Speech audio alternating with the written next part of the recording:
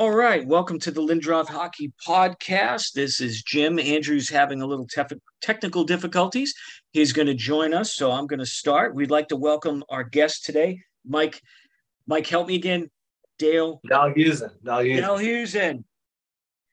Born in the Netherlands, he moved to North America as a teen to pursue hockey, first in the OHL with the Lindsay Muskies, and then the USHLs, both with the Chicago Steels and the Lincoln Stars.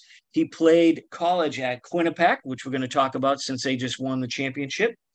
Mike also played for his home country in the U18, U20 tournaments. In 2013, he signed with the New York Islander organization and played with the AHL affiliate in Bridgeport. Played all over the place in the next few years that we're going to let Mike talk about. He was in Stockton. He's played overseas in the VHL, the Denmark, Slovakia, Italy, the Del 2. You name it, he's done it. So without further ado, please welcome our guest, Mike. Mike, thanks for joining us here today. Thank you for having me. It's been a bit of a whirlwind trying to connect with the time difference, but I'm happy we finally made it work. You know, and it is crazy. The first time we had a time problem was with Shane Corson, old NHLer from the 80s and 90s. And we screwed up the time just in like Canada, which is not hard to do. And, we tried not to do that again because he wasn't happy, but he was a good sport about it. He was on like 3 hours earlier than what we were supposed to do, but that was my fault. So I'm glad we got this figured out. Yeah. Anyway, welcome here. So, born in the Netherlands, talk a little bit about how you got interested in hockey. And then as a teen, you pop on over to North America, obviously to probably train as hockey. And I should say that you are like 6'2", 220, something like that, right? So you're a big guy for the listeners that might not know you. Yeah. Well, for Dutch standards, I'm very average size. I don't know if you know, but the Dutch people are the tallest race in the world. So, I didn't know that. As soon as I came over, like back over towards North America, yeah, I was a little bit bigger than the average person. But no, the first time I went to Canada was when I was 7 years old. My dad used to take me for hockey schools in the summer. My dad was a big soccer fan, and in the winter breaks when there was no soccer, he would take me to hockey games. And he always said, if I have a son, I'd like to get him into hockey. At the time in the early 90s, hockey was actually pretty good in Holland. It was a stepping stone league to get to the next level, more or less comparable to let's say Denmark nowadays, where it's a respectable league, and if you do well there, then you'll get some interest from the Del or from other higher leagues. And at the age of 7, we first went over to Canada to Roger Nielsen's hockey camp. Yeah. And coming from Holland, it was very unique. So Roger spent a little bit of extra time talking to my dad and stuff and saying like, wow, how cool that you're coming all the way over from the Netherlands, and asked him who I was. So he watched me on the ice, and wow, I think he's got some potential. Like, we'd love to see it back next year. So we went back the year after, and wow, his improvement is unbelievable. Like, he could have the potential to play pro hockey one day in North America. So when my dad heard that, he was like, well, we'll be back next year and see if you still think that. And we went back for the third year. Then I was 10 years old, and Roger said, look, like, the improvement I've seen over the course of 3 summers, it's unbelievable. You need to bring him over here, and we're going to get him playing AAA here and developing faster than he would be in the Netherlands. And that's the main reason we went over there. My dad asked me when I was 10 years old, hey, like, Roger says you can make it. Do you believe the same? Because Mom, myself, and Britt, I have a lot younger sister, 2 years younger than I was, are willing to commit our whole life to getting you to be a professional hockey player one day. And so I was like 10 years old. I said, yeah, sure. Like, I love that. And he's like, I don't know if you realize what I'm trying to say, but like, you got to give it your all, like, every day until you make it, because we're putting all of our lives on pause for you. And as a 10-year-old, I was like, yeah, all right, fine. And we went to Canada when I was 11, actually. 2000, we moved. And I stayed there and until I was 17 when I moved to the States to play USHL. Wow. So talk to us a little bit about how you got were you drafted in the OHL? Did you get picked up? How did you end up in the OHL? It's actually the OPJHL, like the junior A. Yeah, I didn't. So I wanted to play well, to go back, like when I was 11, I moved to just outside of Lindsay, Ontario, a little town called Cameron, Ontario, 15 minutes outside of Lindsay. And basically, I thought that the Lindsay Muskies, which was the local junior A team there, was like, man, I was like, man, if I could ever play there, wow, that would be unbelievable. Then I was 14, 15 years old, and I was getting called up as a 15-year-old. Like, so I was, okay, well, I guess I got to set my goals a bit higher. And we'd go watch the OHL games. The Peterborough Petes were nearby. The Barrie Colts were nearby. So we'd go watch some games here and there. And when I reached 16, 17, my draft year for the OHL, I got so much interest from almost every team. And I was like, okay, wow, like I'm at the next level of the things that I was aiming towards. And then I heard about the college route. And that was, I always liked learning. I always liked school. And so it was a decision I made to go to the USHL, which at the time was still, I mean, not as popular as now. Now they're getting, first round draft picks, 4 or 5 around, whatever. Like they're doing very, very well. But at the time it was sort of like in the middle of becoming not known and becoming more popular, sort of in the middle. And I went that route. And yeah, I mean, it ended up working out for me. I really enjoyed it. I had 3 great years of juniors and met some amazing people along the way, which is for me the best thing about playing professional hockey is meeting the people. What was the best thing, or what should I say, which area did you grow the most as a hockey player during your junior time? Wow, that's a good question. I struggled with some personal issues with my mom. My mom had cancer when I first moved to Chicago. So that was really, really tough. And moving away from my family, living all by myself, I lived with my coach at the time, Chris Imes. He was the coach of the USHL team, Chicago Steel, that I played for. I lived with him and his family. And that was tough because, of course, I wanted to be with my mom, but that she insisted that I stayed playing. And so I think the biggest thing that grew on me was like being independent and taking care of myself when something else was something else very important was going on. But I stuck to my main priorities, which at the time was hockey and the thing that my parents my mom mostly wanted me to do. And yeah, I think the independence and taking care of myself in a way that I'd never done before was pretty big. So talk to us now. You're going to be in the NCAA. You go to college, university. Did you have many different offers, and why did you pick Winnipeg? Yeah. Well, I was playing in Lincoln at the time. My first year there, I was very lucky to live with some amazing people, the Hart family, Rick and Debbie Hart and their 2 boys, Chris and Nick, and I'm still very, very close with them. We speak at least once a week. My billet family from when I was 19. So that says enough as it is. And they were extremely supportive, especially my mom passed the year that I was playing in Lincoln, and she's like my second mom, and it was a very, very special year for me. And I just felt amazing to be there, and it showed in my game. I was playing better than ever, and because of that, the college offers were coming in. One of the first ones I got was Cornell. Oh, no, sorry. Oh my God, St. Lawrence. Sorry, okay. St. Lawrence. One of the first ones I got was St. Lawrence, and they asked me to come out for a visit. I played with Brandon Bolig, who was playing in St. Lawrence, who came from Lincoln, and I went out for a visit. And after St. Lawrence, I just fell in love with it. Like I lived in the country in Canada, and it's up in northern New York. It's like there's not a whole lot going on there, and for me, it was good. Like I loved the small town feel. And during my visit, I actually got an offer to go to Quinnipiac on a visit too, and they'd already bought my flight for the following week. So after the St. Lawrence visit, the coaches were like, "Oh, so what'd you think?" I said, "Man, honestly, I loved it. This is exactly where I feel good." They had an old rink. Like I'm not a big fancy person, so I enjoyed the blue collar lifestyle there. And I said, "But the only thing is, I have to honor Quinnipiac's visit. Like they already bought my flight, so I'm going to go there. But I would say that I'm at like a 90% sure that I'm going to commit." So it was a very good feeling for me. And then I went to Quinnipiac, who had just built a brand new arena in 2008, and I went there in 2009, and the $50 million facility.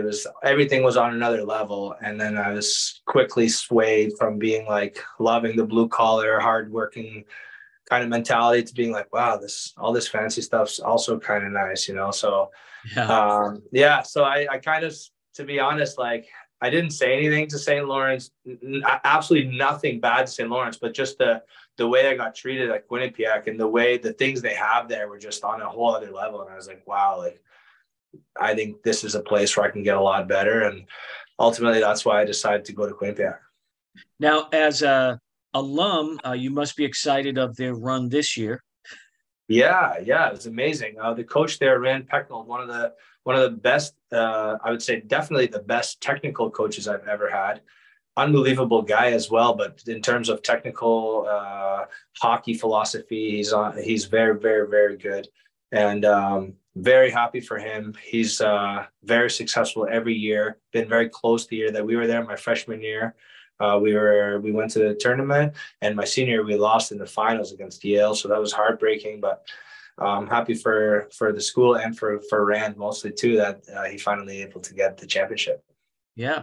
So the transition from USHL into NCAA competitive hockey, was there a difference that you noticed? The speed of the game, size, or was it pretty much the same? No, I had to adjust my game. In the USHL, my first 2 years, I was fighting a lot. I was leading the league in fights pretty much. Well, my first 2 years, I think I was top 3 in the league in fights. And my second year, I got a bit of more important role in Lincoln where I was playing power play and more minutes and more important minutes. So I still fought a lot. But going to college, obviously, there's no fighting. So I had to adjust that. We had 13 freshmen coming into my college year. So like right away, I got an important role on the team. Usually if you join a college team, you're a freshman, you got to work your way in. But we had so many new freshmen and so many graduates that I was lucky enough to have a starting role and play big minutes. So yeah, in terms of game, of course, like all the best USHL players get good college scholarships. So it was definitely faster and better. But I think I prepared for that. I was ready and just took it a day at a time. Andrew, sorry, that's okay. Andrew, are you jumping in?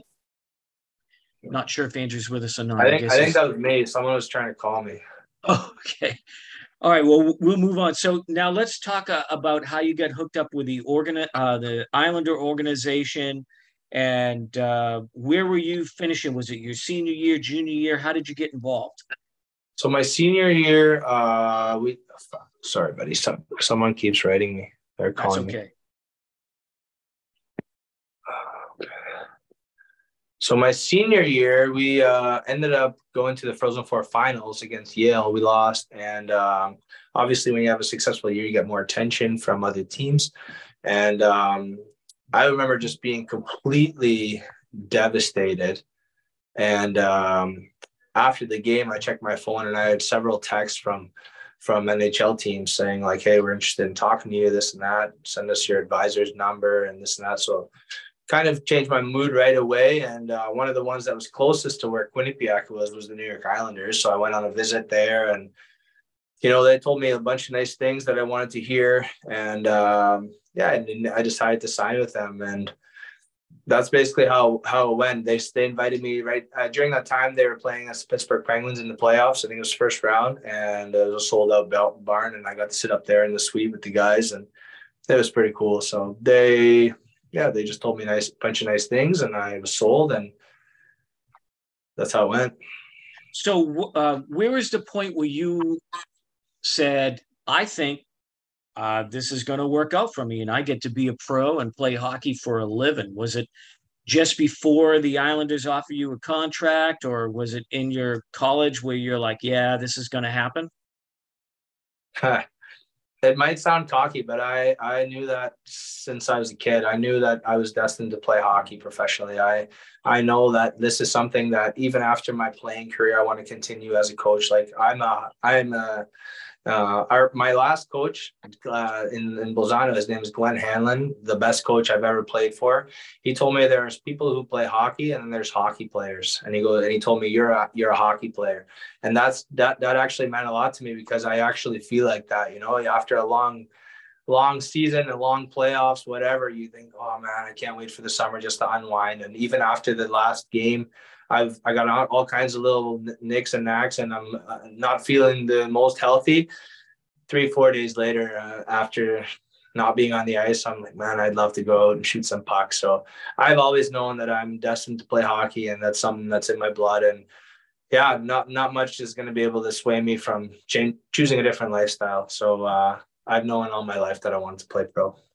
So now you're a pro. You're playing in the AHL East Coast. You're playing with grown men supporting families. It's different than the university. Was it again, the question comes up, a tough transition, or what was your thoughts playing your first couple of games?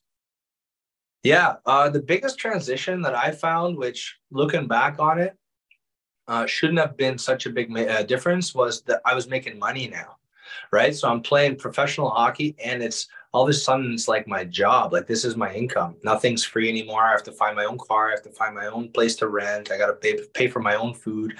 Like, it's like growing up life, which is possible because of the money. And I think I took that a bit too serious. Like, I stopped sort of enjoying the game because I was more focused on, okay, how much money can I get here? How much money can I get there? Because I felt like I was like, looking back on it, I'm sure if you talk to someone who knew me way back then and someone now, they give you a complete different story as what kind of person I am. Back then, like, I felt like, hey, I deserve everything because I'm putting my life or not life, but like my body on the line every night. I'm fighting for my teammates, fighting for the city, whatever I'm doing. Like, I'm taking punches to the face. I deserve more, and I deserve more. And I kind of got tired from the physical point of it, seeing as I wasn't really getting rewarded from it. The Islanders were calling up from the ECHL to the AHL team in Bridgeport. They were calling up guys from different organizations. Here I'm sitting in Stockton going, man, I have 7 fights in 5 games. I got 5 points.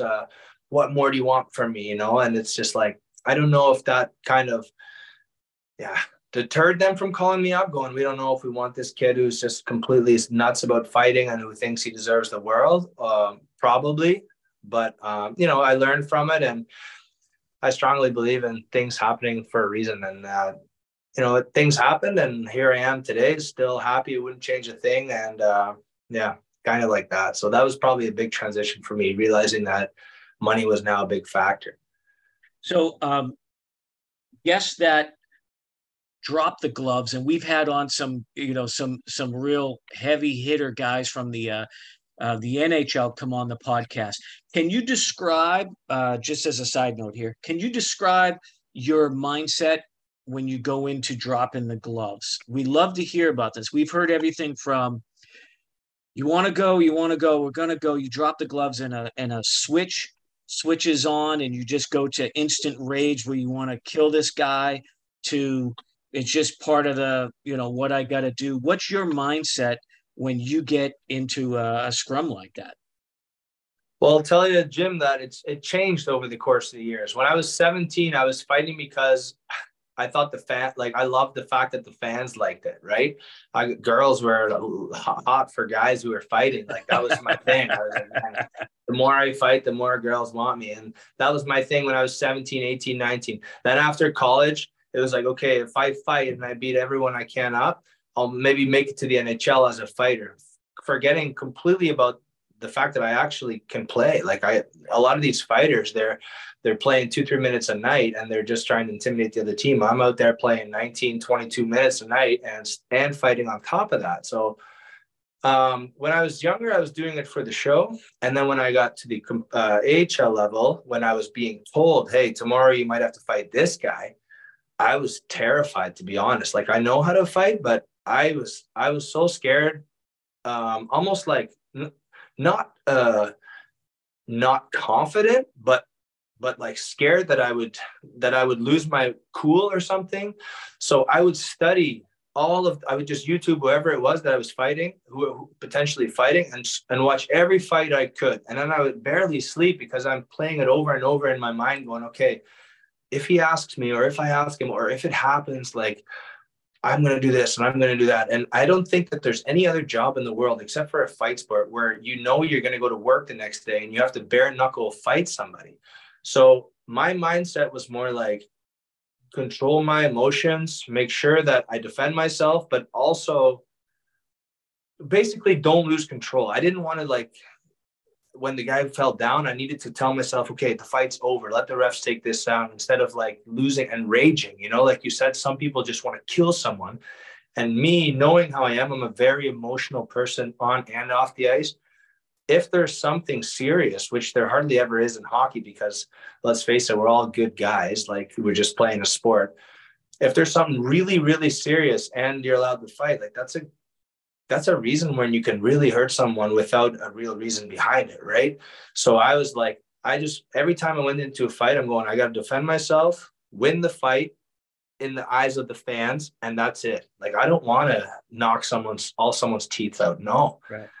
You know, I want to make sure that, like, everybody walks away from this. Maybe if he's got a little blood or whatever, but I don't want to injure someone or end anyone's career. Never. So that was kind of the thing that I was worried about. And I'm also going, I don't want anyone to end my career. I've had several like major concussions from slamming my head on the ice after a fight, where I'm going, like, it's not really worth it. You know what I mean? So it's lifelong consequences. And I think that was the thing that I was going into. And again, not scared of losing the fight or not scared of getting beat up, but more scared of the lifelong consequences that came with the chance of me not being able to control my emotions, which is something I've worked on ever since I was little. And, you know, when I'm 22, 23, like, not the best time to lose your emotions, I guess. Yeah, exactly. So getting back to your hockey journey, so it sounds like things with the Islanders organization, we've seen it with other guests.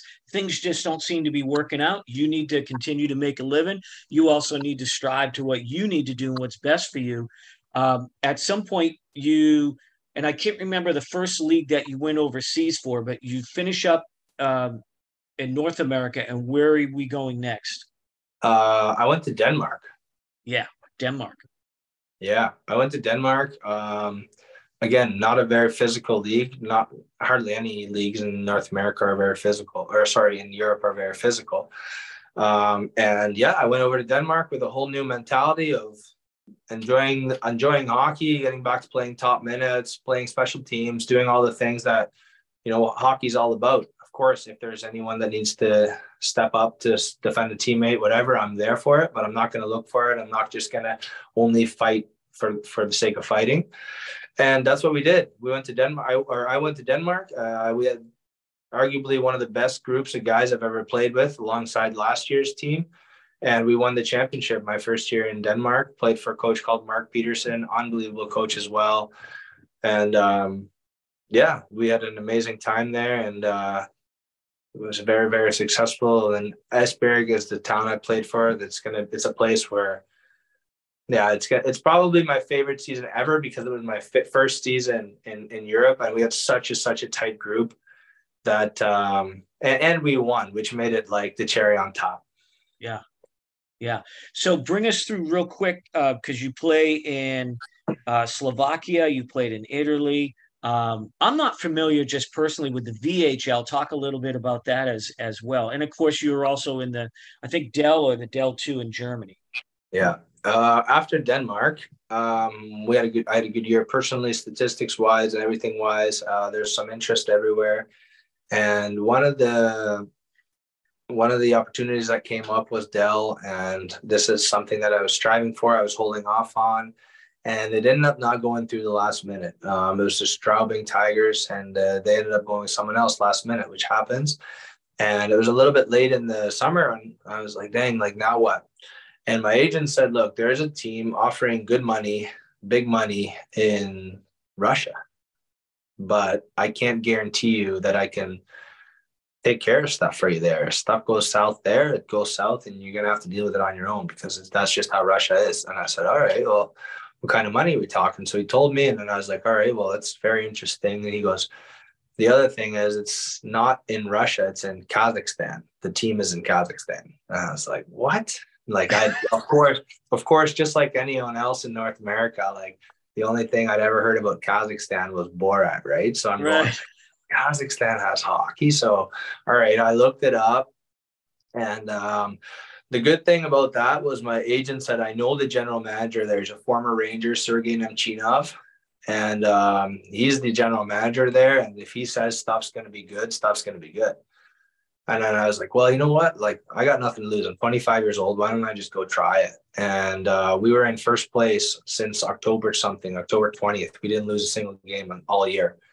And yeah, it was fantastic. We were on fire. The city was buzzing. Had a really nice time. Kazakhstan itself, I didn't see much of. I mostly just saw our little village where we lived. Okay, I say little, but 200,000 people, but still there's nothing else around. The nearest city was 1,000 kilometers away from us. We flew everywhere. Like we were in the very southeast part of Kazakhstan, 100 kilometers from the Chinese border, separated only by mountains. The town was called Ust-Kamenogorsk, and it's the literal translation from what I was told is that city surrounded by mountains. The temperatures there in the winter would get minus 50, minus 60 Celsius, like next level cold. It was a second world country. So I seen a lot of very, very, I don't like using the word weird or strange. So I use different, but like I saw a lot of very different things from what we're used to in our cultures. And honestly, I went back for a second year. So I was going to say, honestly, I wouldn't change anything because I had such an amazing time there. And it shows because I went back another year. Like it was very, very different, but in a very good way in terms of taking life experiences with you. Like the people there who have the least give the most. The things they eat there, like one of the main things they eat is horse. There's wild horses there. And like when you go to the grocery store, just like when we go to get steaks and fish, they have steaks, fish, horse. Wow. So it's just so many things where you're like, oh my gosh, like, I guess this is normal, right? And then you try it because it's part of the culture and it's not that different. And I don't know, it was very, very eye-opening and very, very cool, I guess is the best word to describe it. For a league, what were some of the other teams? Like, where were you going? And of course, I'm sure there were a bunch of imports from all over, right? So each team only had 2 imports. So it was myself and a Canadian called Jordan Southorn. We were the only 2 imports on the team, and actually the only 2 on the whole team who spoke English. Maybe 2 or 3 guys had some broken English. One goalie, my first year, Alexei Ivanov is his name. He plays now in the Saudi Arabia League. He spoke pretty good English, so like he would translate for us. But it was just him and I. So there was 2 teams in Kazakhstan, 2 teams in China, and 26 teams in Russia. So everywhere we went, we flew. We had our own airplane that we flew with, and yeah, it was extremely interesting. Let's say that. Yeah, I mean, give us one. I hate to put you on the spot, but give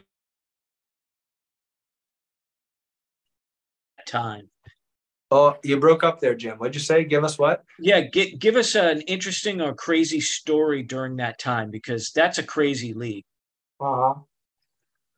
Well, the craziest thing off the top of my head that I would say is on a long list of crazy stories that I have. We barely got any days off, right? Like in Russia, they believe in going all out. If you're not tired, you didn't work hard enough. Like they don't believe really in rest, this and that. Very old school. And we finally had a day off. It was a Friday night game, and we were supposed to have Saturday off. So we went all out Friday in the game. After the game, the manager comes in and says, "Hey guys, like congratulations on the win. Tomorrow though, we have to go to the main city there, Almaty, because I forgot to get our visas for our Chinese trip. But we're just going to go there, get the stamps and come back. And we had our own plane. So we're like, whatever, like we'll go out tonight. meet up at the rink in the morning, and then we'll go get on the plane, hour flight, stamp, and back. So that's what happens, except we didn't meet in the morning. We got to leave real late. We get on our bus from our rink, drive, okay, let's go to the airport. We drive past the airport. Where are we going? Oh yeah, someone rented our plane. We're doing the train. 28 hours on the train without anyone telling us. Like, no one told us.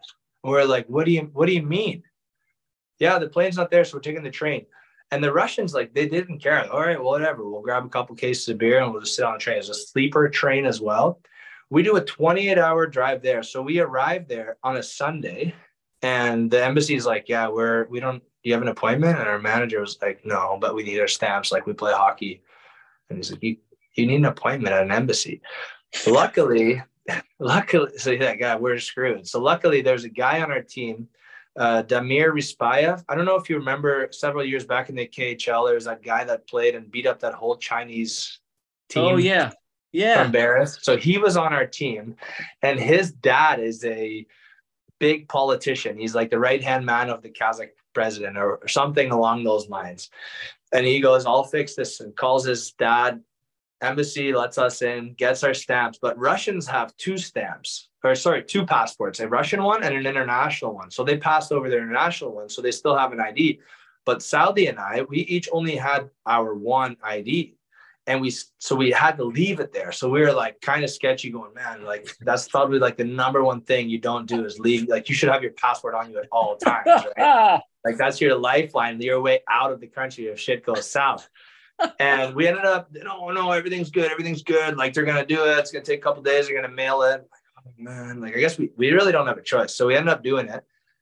Then we ended up going back to the train station to go back home, another 28 hours. But the guy at the security goes, passport. And I was like, I don't have it. I just dropped it off at the security, or at the embassy. And they're like, well, you can't get on the plane or the train if you don't have your passport.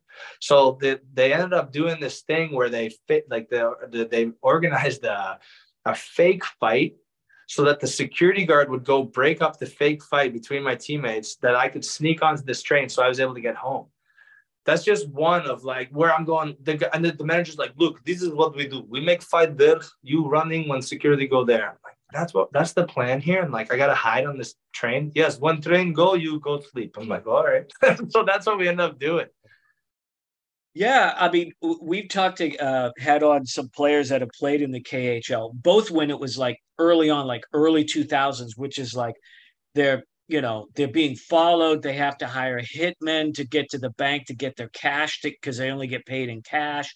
They got to keep it in the GM's house in a safe to shit like one of our guests talked about getting on a plane, freezing in Siberia. They said, hey, make an announcement. We got to de-ice the plane. And a guy comes out and stands on the wing with an ice pick. Yeah, man, I have a video on my old phone of our plane's propeller wouldn't start, and there's a guy up there ripping it up and down, trying to get it to move because they're like, oh yeah, the thing's jammed, and we're like, all right, let's not fly. No, this guy's gonna fix it. Man, our equipment guys were smoking on our plane. The emergency exit was blocked by a bunch of hockey bags because it couldn't all fit underneath. It was just like, all right, let's just see what happens. I told you before when we were texting, like, if you want to, we could have an entire podcast just about stuff that happened when I was playing in Russia. But ultimately, it's all good, We need to make time for it because I want to get back on your career. But yeah, if you don't mind, we'll have you back on soon. And give us the stories because our listeners love that stuff. We love it too. Yeah, crazy.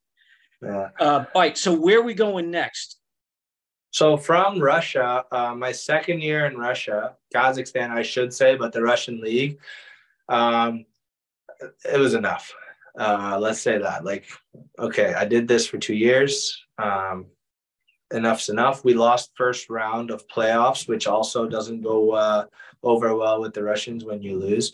So like, money was all of a sudden not being paid anymore. They're saying, if you want to stick around. We're going to have 2 practices a day and 2 workouts a day. And you're going to have to sweep the floors in the rink to like just do stuff. We're not just going to pay you for free.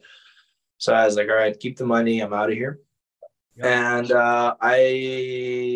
where did I go after that? Oh yeah, my grandfather was very sick, and I wanted to be close to home again. I hadn't been really close to home. Denmark, I mean, relatively close, just like 10, 12-hour drive. So that was too far. But now I said to my agent, if we can find something when I can be close to home, where my sister just had a baby. So a lot of reasons for me to be close to home. I wanted to be able to drive home.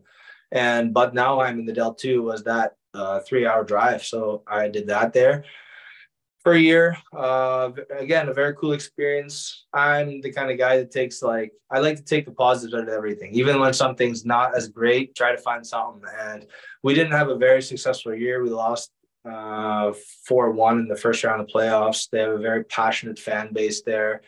And we disappointed the fans ultimately. And that's obviously not a success. Pretty much everywhere I go, I either make it to the finals or win a championship, and that was an exception. So, it wasn't a good year in terms of hockey, but again, met some really nice people, a lot of nice memories. And after that, I went to Slovakia. I actually had a Japanese deal. I wanted to go to Japan. That was my dream, like to go play in Asia. I lived in Thailand for 4 summers before that when my mom was sick.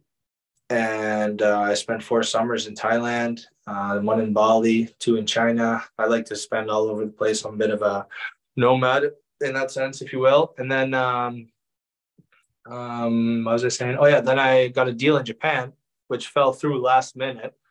And because I had verbally agreed to this deal in Japan, I told all my other offers, like, no, I'm going to Japan. And when that fell through, all of a sudden I had nothing. And it was like end of June, even like the first or second week of July. And one of my buddies who I'd played with in the States, Alex Barron, had signed in Slovakia.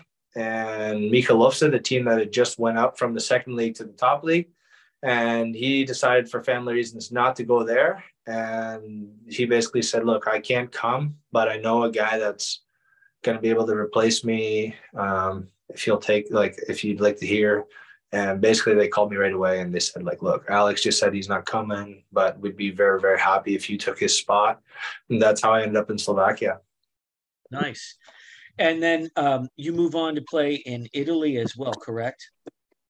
I spent three seasons in Slovakia, 2.5. Then I went, my third year there, I went to Red Bull Salzburg. Yeah. Okay. In the Austrian league first. We won the championship there 2 seasons ago. And from there, I ended up going to Bolzano in the same league as Salzburg, except our team was based just on the other side of the Austrian border in Bolzano, Italy. We've talked to quite a few that play in the UK EIHL, their elite league. And quite a few of them, they talk about everything's like a 1-year deal. If you get a 2-year deal, then you're like a star player. They really want you. Is that similar to a lot of other European leagues where it's 1-year deals, maybe 2-year deals? It doesn't seem like everybody inks long-term deals over in Europe. Yeah, I would say that's pretty true. I think it depends on the team's ownership. Each owner is, they take some owners say, if we can lock this guy down, like it's only beneficial for the next few years. But if things don't click, then you might want to have a fresh start and remake your whole team. I know that our owner from past season isn't very keen on making multi-year deals. Also because of the last times that he had done it, it didn't pan out the way he expected. So he kind of learned from his not mistakes, but he learned from his experiences. And so, yeah, some people are hesitant. Some people do. I know, like for example, Asiago in our league, they also have a team in Italy. I from what I've heard, they signed guys to 2-3 year deals. And I think it goes, it's not necessarily the leagues or the teams, but mostly the owners. Yeah. And so bring us to last season. How did last season go for you? I think I mentioned it, but like last season was, close to being my favorite season of my career. It was an unbelievable group of guys. If you look on my Instagram, the post that I made, I sent a text message to my girlfriend at the time when it was the 7th or 8th day of being at training camp. And I said, I think we will be champions this year. This is a special group. And it was like August 10th, and we got there August 3rd or August 4th. And she had saved that screenshot. And before game 7, she sent me this, and she said, remember what you said 6 days into meeting these guys. And it just gives me even goosebumps now just thinking about it, because it was so true. Like every single guy in the team was a puzzle piece to a most complete puzzle. And we had an unbelievable coaching staff. We had Glenn Hanlon, who's a legendary NHL goalie, and just an amazing person. And Fabio, our assistant coach, was a very, very knowledgeable coach. Our owner, Dieter Knoll is his name. He's very, very passionate. For him, if it wasn't for him, there wouldn't be hockey in Italy. The guy puts his sweat and tears into every single situation that has anything to do with Italian hockey. And the area where we lived, the fans are so passionate. We live literally on a street called Weinstrasse, which means wine street. We're surrounded by wine vineyards everywhere. It's sunny all the time. It's a fantastic place to play. And the connection that we all had in the room was a big reason for our success. So it was all around, I guess I shouldn't say 10 out of 10 because we didn't lose, but a 9.9 out of 10 then. Or we didn't win, but 9.9. Yeah. Now you also, as far as international play, which you've done as a pro, but you also U18, U20 representing your home country.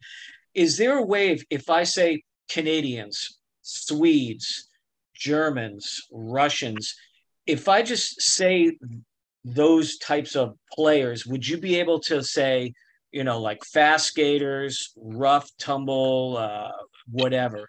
Is there stereotypes that go along with players that come from a certain area? Yeah, I think so.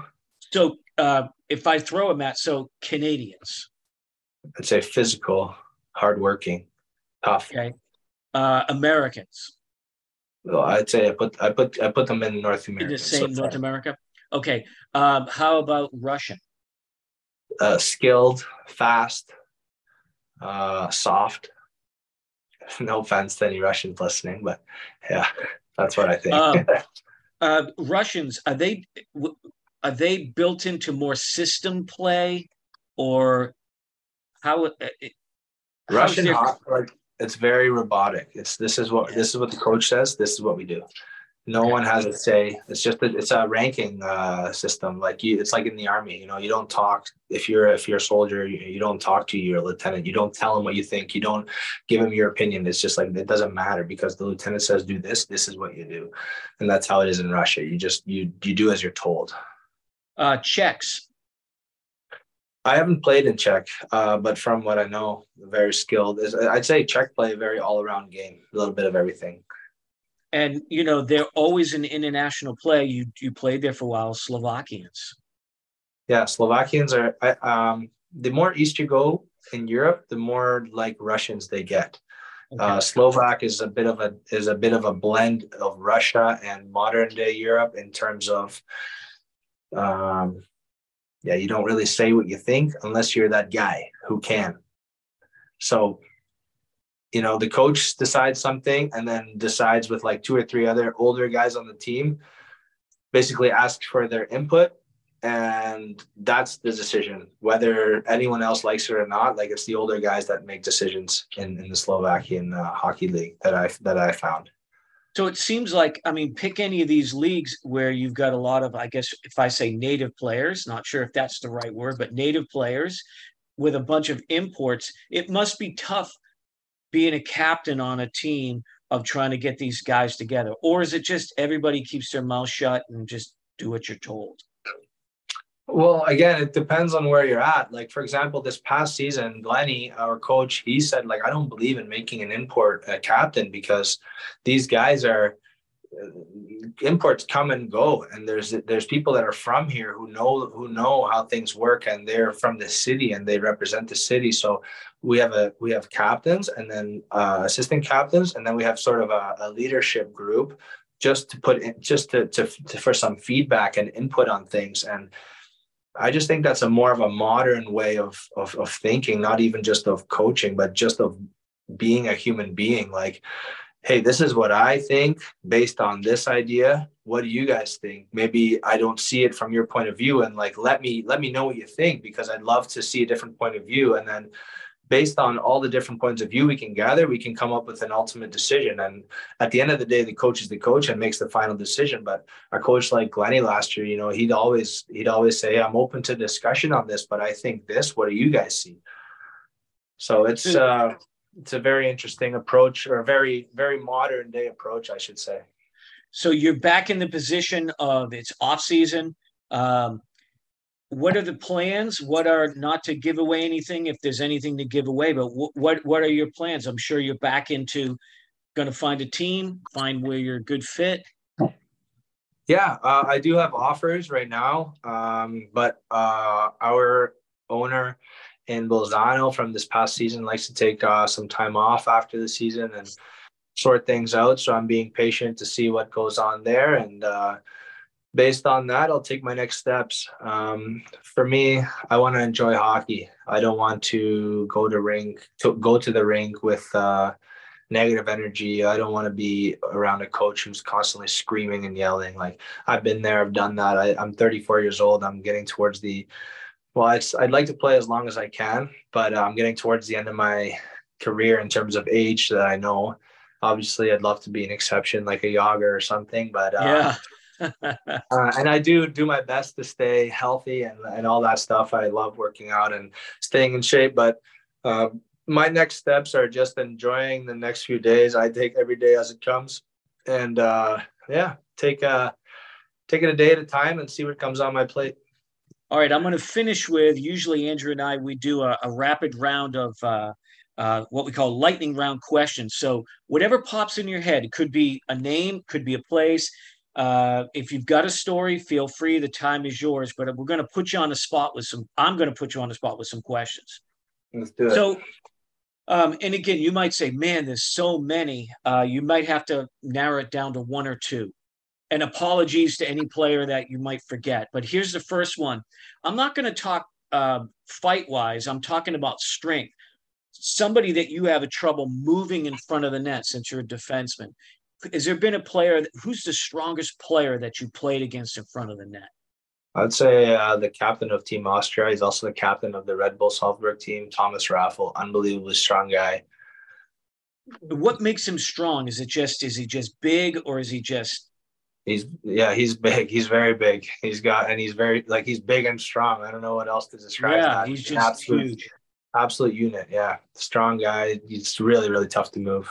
All right. Now, dropping the gloves, who's been a guy that's just throwing suitcases at you, I fought Danique Paquette a couple times. We had some good tilts together. And then, in terms of that, besides that, I didn't really ever get the shit kicked out of me, like real bad. So, the best fights I've had, I'd probably with Paquette. Okay. That awesome guy too, like just the nicest guy, which I always find in fighters, Yeah. One or two who are favorite line mates with you? I really had a really nice time with my past defense partner, Cole Haltz. And then Jordan Southhorn, me and him had a very special and tight bond when we were in Russia, basically because we didn't really have anybody.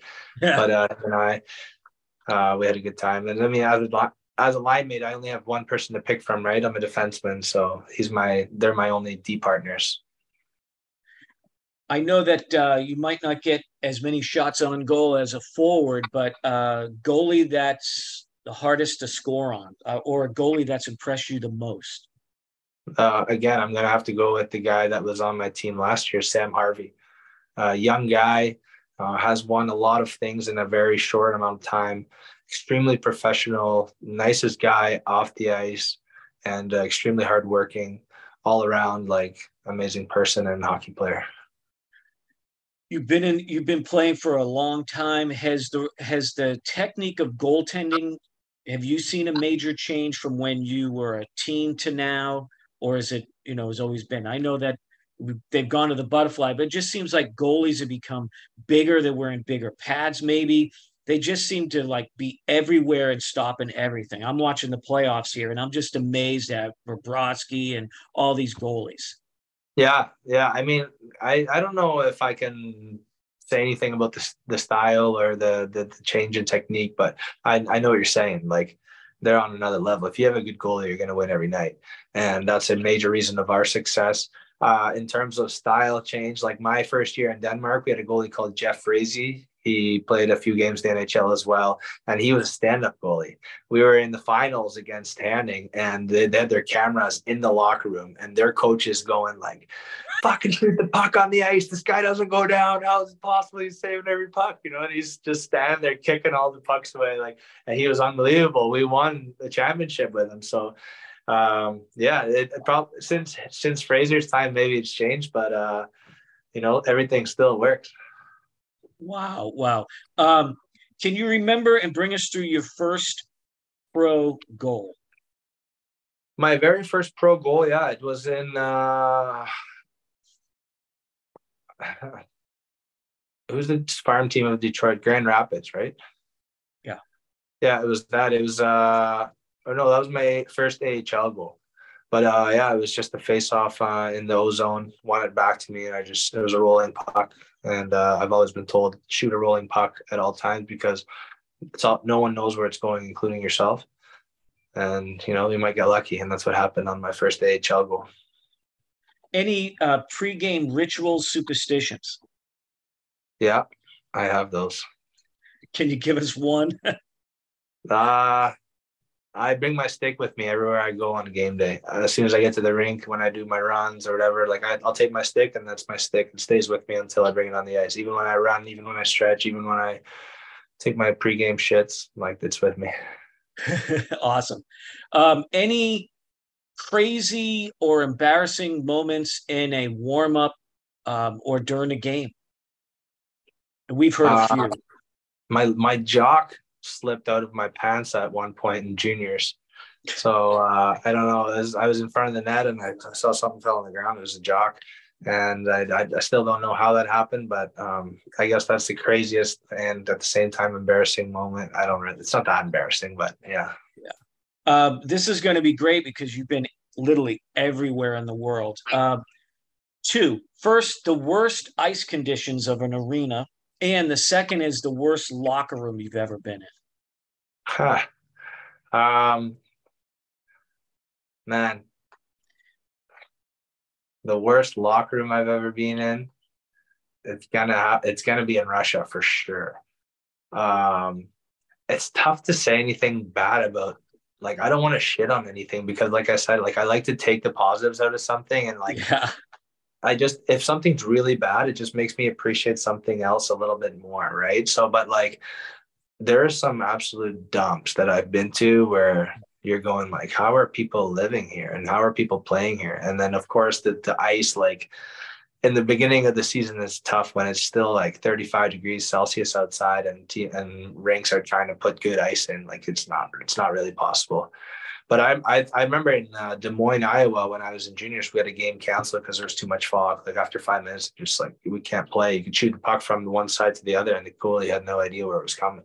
So we were just like hoping we knew where the net was and shooting it. Just thinking off the top of my head, in the Del 2, at least we heard in the Del 2, I believe, that some rinks are outside. Did you experience that at all?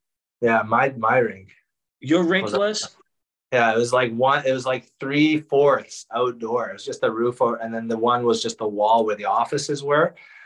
But the ice was unbelievable, especially in the winter because it was so cold. And the only thing was the sunshine, because the sun would glare off the ice so bad that if the goalie would put his net in the crease, wouldn't be able to see anything. So we moved the net over to the far bottom of the circle. So that's where we have to do our drills because there was too much glare on the ice at a certain point in the morning, at a certain point in the year. Wow. Well, Mike, I don't want to take any more time. Thank you so much. Hang on, we'll say goodbye off air, but officially, we can't thank you enough, man. This has been great. Yeah, you're welcome. Hey, can I throw a little something out there quick? Yeah, go right ahead. Yeah. So this year, this past season, I started a clothing brand called What a Life. Okay. I'm wearing it right now. I don't know if you have some kind of link or whatever to the Instagram, but it's basically a positivity brand. And the idea behind it is that with all the mental health and stuff going on in the past few years, that and like I mentioned about my mom, there's been a lot of stuff that I've struggled with and went through, but basically I started this brand, and it's called What a Life, because that's something I like to say. I like to say, man, what a life. And it's in very small moments during my day, and basically something to create your own energy with. And so the back, like I got a big logo on the back that I've specifically designed. Nice. And it's just I released it this past on my birthday in January, and it's been going unbelievable. So yeah, if somebody is interested, like maybe Jim can tag the Instagram or whatever. Yeah, so I was going to say, and since we have listeners, we talked about it before we got on, literally all over the world. Where can they find this? Where can they go? And we will tag whatever you need us to tag in our Twitter post. So like it's all organic, everything. And the idea behind it was that I want to order a few, just like a little bit. So I ordered 400 shirts, 4 different colors, 300 hoodies, 3 different colors, and hats. Like this is one of the hats, for example. Oh, nice. And I wanted it to learn about the industry. I've never done anything with fashion. I've never done anything with retail. But it went so unbelievably fast that I sold out of my hoodies and my hats right away. 300 pieces, 500 hats, like everything's gone. So right now I'm redesigning. The website's still being built. Right now everything's still through Instagram. Yeah. So it's just been like unbelievable how fast it went. So right now the only way to reach me is through Instagram. But the website's currently being built, and I'm hoping that by the beginning of next season I'll have everything officially done. Now, some people don't follow us on Twitter. They just don't do Twitter. We really don't do Instagram. Do you know the Instagram name off the top of your head? What a Life _style. There you go. So, yeah. Basically just a lifestyle, man. What a life. Take the positive out of the small things. A nice smell, a nice view. And for me, I think energy is contagious, right? Negative as well as positive. So if you can take the positive energy out of small things, and you carry that energy with you, it just makes everyone around you a better person. And that's kind of what I'm aiming for. And that's kind of the message that I'm hoping to share with this clothing brand. Perfect. Hey, that's a great way to end the show here, man. Thanks. Perfect. Thank you too. All right, hang on.